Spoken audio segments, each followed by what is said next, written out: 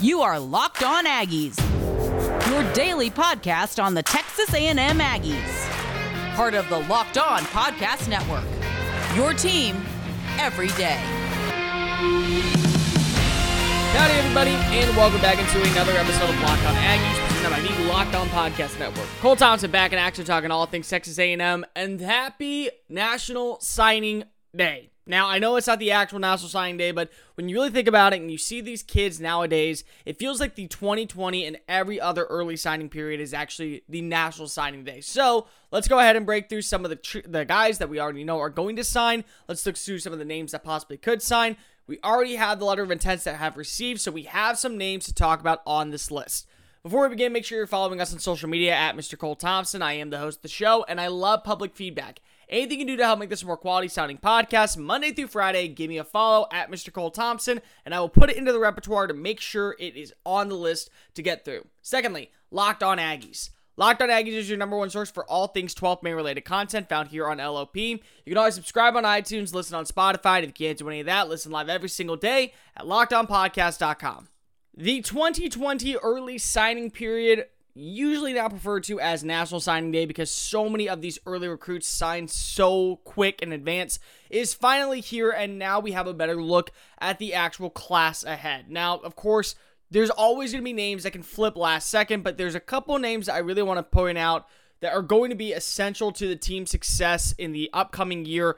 Kind of what we've seen from guys like Devon Achane, what we've seen from guys in the past like Damani Richardson, Jalen Weidemeyer. Let's just break down a couple names that I really think are going to. But before that, here is the national letter of intents that have been received by College Station. They will be members of the 2021 Aggies class.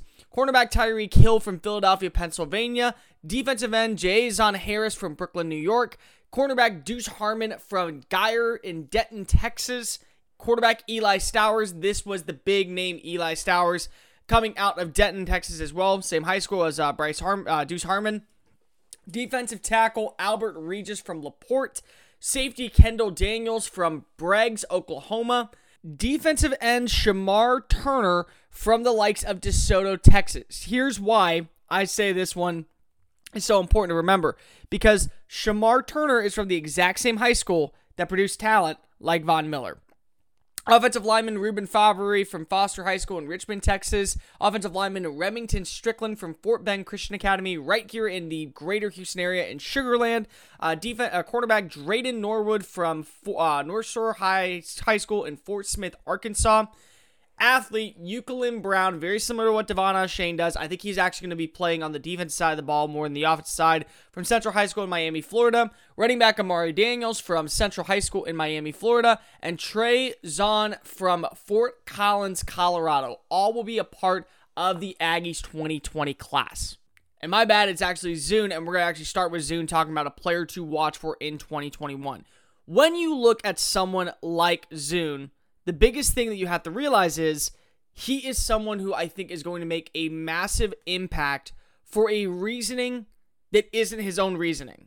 Zune's a 4-star recruit. He had offers from Notre Dame, Ohio State, and Oklahoma. He was the number 2 prospect in Colorado and the number 21 offensive tackle in the class. I think he's going to have a very similar build to what Kenyon Green did. This is a long, athletic, sound kind of pass protector, good at driving defenders back in the run game, good at having a stout stance when it comes to building up, pass protection sets. The thing that I love about him is that he can be a multi-tool player. And with the offensive line taking a hit this upcoming offseason with Dan Moore, with Jared Hocker, with Ryan McCollum, with Carson Green all going, you only have one starter back, which means the entire 2019-2020 class and the 2020-21 class all will have the opportunity to immediately build this offensive line. I think you're going to see Zune be exactly what you were seeing from Kenyon Green. Probably going to finish his career off as a tackle, but he's going to start it off as a guard. I think that you're going to see a lot of competition between him and Josh Bankhead. He was a 3-star signing last year. I think you could see a lot of decision from him and Dallas Walker. So there's a lot of different names to watch. Or Chris Morris, my bad. Watch between him and Chris Morris. I think that he is someone who has the size that you want for a outs for an outside pass protector, but I think he fits better as an inside blocker early on in his career. Next thing to look at is Eli Stowers. So here's the thing with Stowers that everyone wants to talk about. Is he the actual replacement for Kellen Mond? You have now one of the biggest names to come in to A&M. I mean, this is a huge, huge prospect. But you also had one of the best pocket passers last season in Haynes King, kind of the program.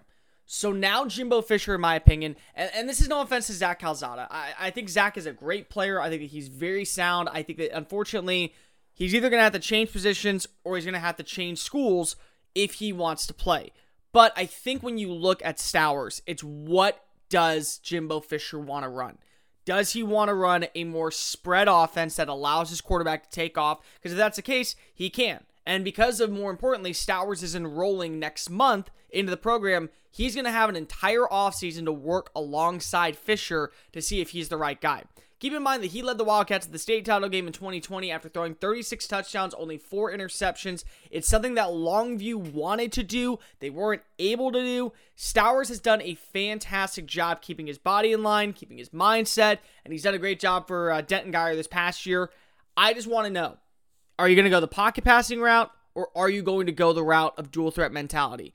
And Jimbo Fisher actually could probably do something very similar to what we saw in 2015 when it was Kyle Allen, the incumbent starter, but Kyler Murray ended up coming in and making a bigger impact. And eventually, Murray had the, of course, better career out of everything. Last name we got to bring up, it's the biggest one that the A&M's gotten this year. It's Shamar Turner. Shamar Turner is exactly what is going to happen to NFL players. He's already almost there. His final season stats, he tallied 60 tackles, 19 tackles for losses, 8.5 sacks, 2 forced fumbles, 2 fumble recoveries, and scored a touchdown. His first team all-district selection as a junior, and he was co-sophomore defensive player of the year.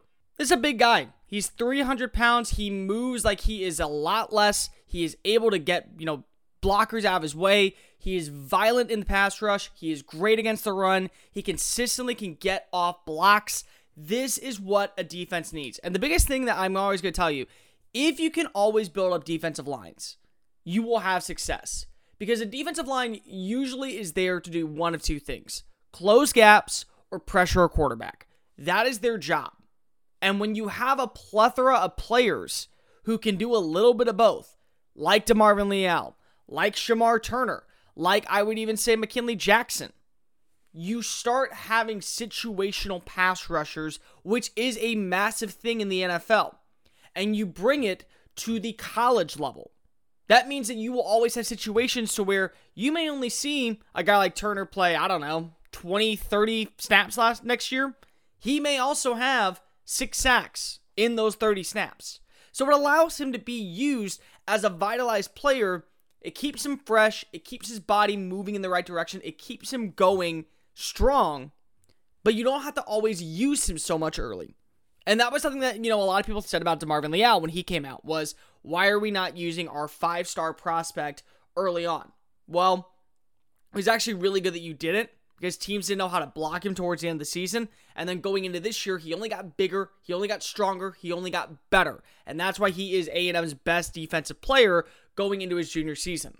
There will be several names to watch for on National Signing Day, even though the class is not done. A&M currently has 18 commits in 2021, but 2 are expected to make their official announcement at some point during the day. One, of course, being Katie Tompkins, 4-star defensive end, to Missy Adele, the nation's number 37 overall prospect, and definitely is going to be a weak side defensive end. His final 3 are A&M, Alabama, and Florida, so he will be headed to the SEC. He'll announce his decision sometime on Instagram Live. The other name to watch for will be longtime LSU top 50 wide receiver JoJo Earle is going to declare if he will go to LSU. However, the Aggies have been making a push to try and get him late. And when you look at the wide receiver core in College Station right now, Earle could be a name that immediately jumps up the depth chart and becomes a key player. The name that you won't see today, but you should be keeping a close eye on, is top 100 offensive guard Bryce Foster.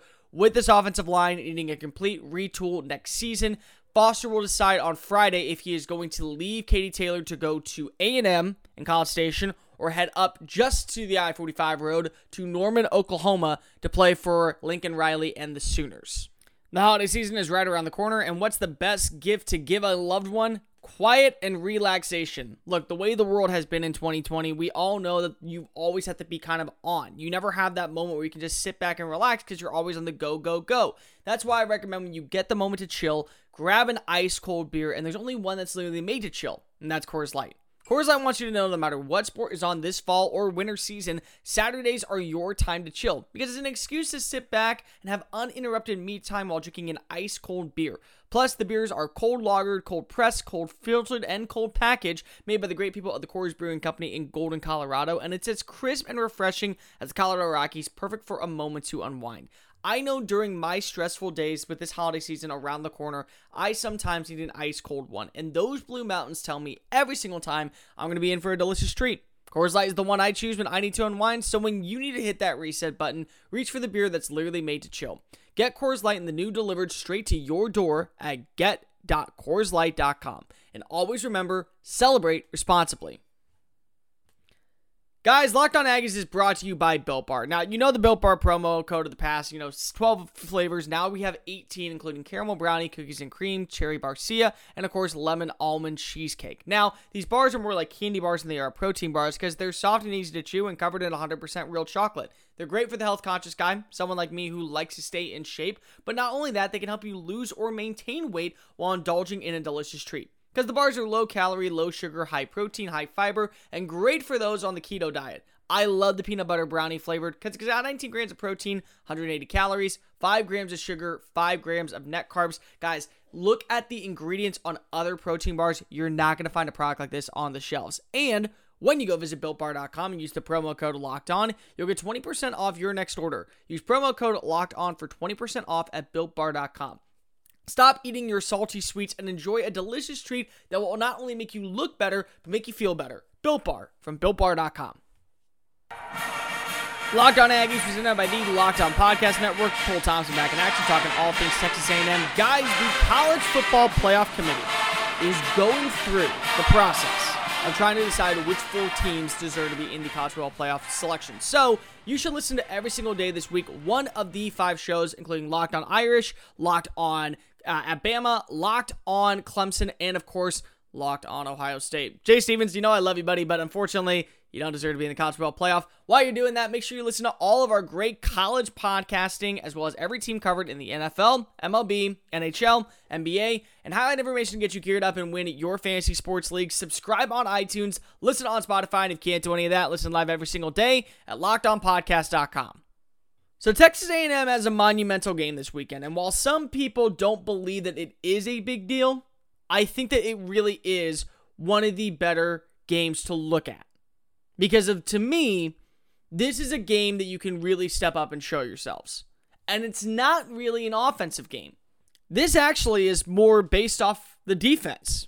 And here's why. The team recently made the switch from Jared Garantino to Harrison Bailey, the freshman quarterback out of Marietta, Georgia.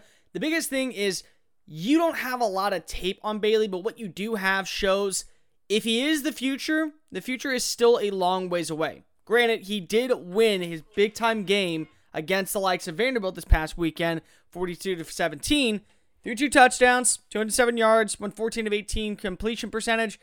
But you look at the rest of his games against better defenses alone, and this is the main one I'm bringing up. It was Arkansas. They had a shot to win. They put him in, and he struggled. 6 of 9 passing, 66 completion percentage for 65 yards. He had a QBR rating of 82.9, but he threw 2 costly interceptions. Those are the only 2 interceptions he has on the year, but he still threw 2 interceptions. One ended up going back, leading to a Felipe Franks touchdown. It's a young quarterback. It's a very young quarterback who still is trying to find his footing and is coming off of his best game. We've seen quarterbacks, when they come off their best game, sometimes struggle when they're young because they think that they control the world, they're on top of everything. They are exactly what this team needs. And Tennessee, the best they can be is 4-6 this year. It's a down year for Jeremy Pruitt's squad. It's an up year for Jimbo Fisher's squad. And the run game for A&M is definitely something to watch for. But here was DeMarvin Leal talking a little bit about how to prepare for an offense like Tennessee. No matter the offense being a running or passing team, it doesn't matter. We all just get together and we're just going to be prepared for Saturday. Listen, Tennessee likes to run the ball with Eric Gray a ton, and they think that Eric Gray really is a difference maker. But when you take away Eric Gray's running ability, the team loses a lot. In games Gray averages more than 4 yards per carry, they usually win. He averaged 5.7 against Vanderbilt, he averaged 6.6 against Missouri, and he averaged 7.9 against Auburn. Auburn was the one where they lost, and that was his best game of the year at 173 rushing yards off 22 carries. That was also his second most on the year. But when you look at when he averages less, Florida, he averaged 3.9. Alabama, he averaged 3.0. Georgia, he averaged 3.1. And then South Carolina, they only had 40 yards on the day. He did have a touchdown, though. Those are when he struggles. And what it means is you have to force the quarterback to throw. And no matter who's played quarterback this year for the Volunteers, it hasn't been particularly good. That's why they went to Bryant recently, because they had to. They had to find out if he was the next big guy. Because if you look at Jared Garantano, even though he's thrown for 1,100 passing yards, and he has a 62% completion rating, he's 6-4 in touchdown to interception ratio. That's almost exactly what Bailey's been in less games. Shrout is also, JT Shrout, he's also 3-2. And Brian Maurer, the guy who they thought was going to be the next quarterback, who last season kind of switched on and off with Garantano, he's only thrown 9 passing yards the entire year. So he's definitely out of the conversation. I think it also starts up with the offensive line. The offensive line is a lot better at blocking in the run game than they are in pass protection sets. This past season against SEC opponents, they've allowed 26 sacks, 15 coming to Garantano, 8 coming to Bailey, 2 coming to Shrout, and 1, of course, coming to Maurer. But they're really good at stopping the run, and that's why when you look at Gray's stat line, he averages 4.9 yards per carry, but the team has over 1,300 rushing yards, and 12 of their touchdowns are on the ground. That's a total. Tennessee has 24 touchdowns on the year. They're split 50-50 in touchdowns, and the problem is it's really not 50-50 because of a majority of them are between different quarterbacks. I mean, half are from Garantano, who's played half the season, and the other half are from Bailey and Shrout, who have played just minimal snaps and drives throughout games. So it really is a run-heavy team, which means if pressure can be put on the defensive line to make stops early, Gray loves to hit through the A and B gap. If they can stop them interiorly where Trey Smith is, who is a heck of a guard and is going to make one NFL team very happy next season, you have to wonder, is this where the team kind of finds their niche? You have to find a way to make this A&M pass rush, not struggle. You have to make them add more pressure. The more consistent pressure you bring to a quarterback, the more there is to talk about.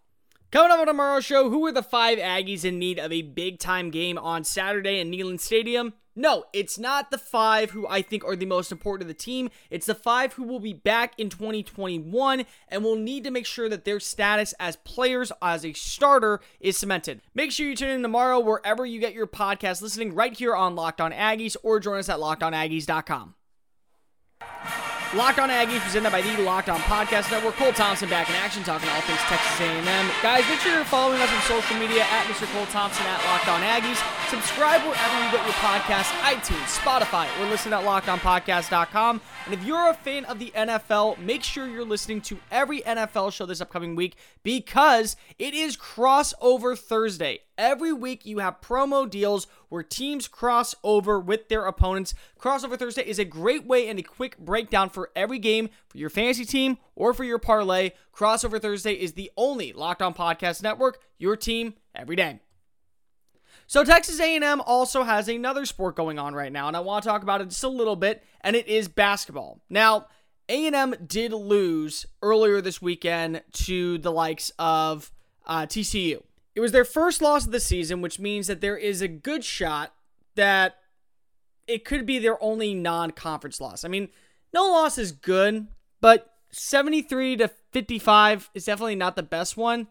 But you look at some other teams that they faced off against. The very first game of the year, they won against New Orleans, 82-53.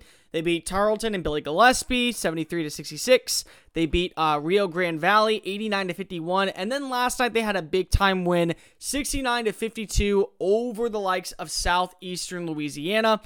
Emmanuel Miller had his best game in a while, scored 20 points, and I think he had, 10 rebounds to help the team win by over double digits. He finished 8 for 11 shooting. The biggest thing of all is also Andre Gordon, the team's number 2, had 10 points for A&M and was also 8 for 10 shooting from outside the range. Savion Flagg made a couple 3-pointers. He also had two shot fouls. Then you had back-to-back layups from Quentin Jackson. They never trailed. That's the biggest thing you have to take away. In both halves, they led 39-21 and then won the game 69-52. So they continue to play very good basketball. They're 4-1 on the year. They are now ready to close out non-conference play in the next several days. I believe they have, I want to say it's either 1 or 2 more games. I think it's 1 more game against Wofford. They'll play them on the 21st, which would be this Saturday. And then they'll come back after the Christmas break and open up against LSU. So far, I like the way that this Aggies team is headed. They look to be very strong with their whole overall commits. Because if you have Emmanuel Miller, who's playing his better basketball as a sophomore, 18.5 points per game. Quentin Jackson, as the veteran, has been coming on. And then you have both Savion Flagg and Andre Gordon playing those 1 and 2 roles, averaging 10 points a game. The biggest thing is they need a second big man. And who's going to be that guy? Is it going to be Jonathan Aku? Is it going to be J.J. Chandler? Is it going to be Hayden Hefner? Is it going to be Kevin Marlowe, who is leading the team in blocks? So you look at all those things and you wonder, okay, what direction is this team headed in? And so far, it's looking to be a positive one with shooting. The biggest thing last year was their shooting was very average. For the team's sake this year, they've played pretty well overall. They're actually averaging a lot of different minutes. They're actually playing pretty consistent minutes if you really think about it. No one's really stepping out besides Miller as the main guy. But the three-point shooting is still down. They're averaging only 33% from the three-point range. And their blocks are really low. They're only averaging 2 blocks per game. They're also averaging only, I believe it's 30 rebounds a game. But they're scoring a lot. So the thing that I worry about is when you see this team play against conference, can they stop other offenses? Because they're going to be able to put up a lot of points. And eventually that number is going to diminish. I don't think they're going to be 72 throughout the entire, season. But I do think that they can be a lot higher scoring than they were last year. The biggest question is, how soon can that scoring pick up? That's going to do it for this edition of Locked On Aggies. Make sure you come back tomorrow when we talk all things about the 5 players to watch for in 2021 after this game. Make sure you're following us on social media at Mr. Cole Thompson, at Locked On Aggies, and subscribe to the podcast here on iTunes, Spotify, or listen at LockedOnPodcast.com. We'll see you tomorrow. And remember, stay good, y'all. This has been Locked On Aggies, presented by the Locked On Podcast Network.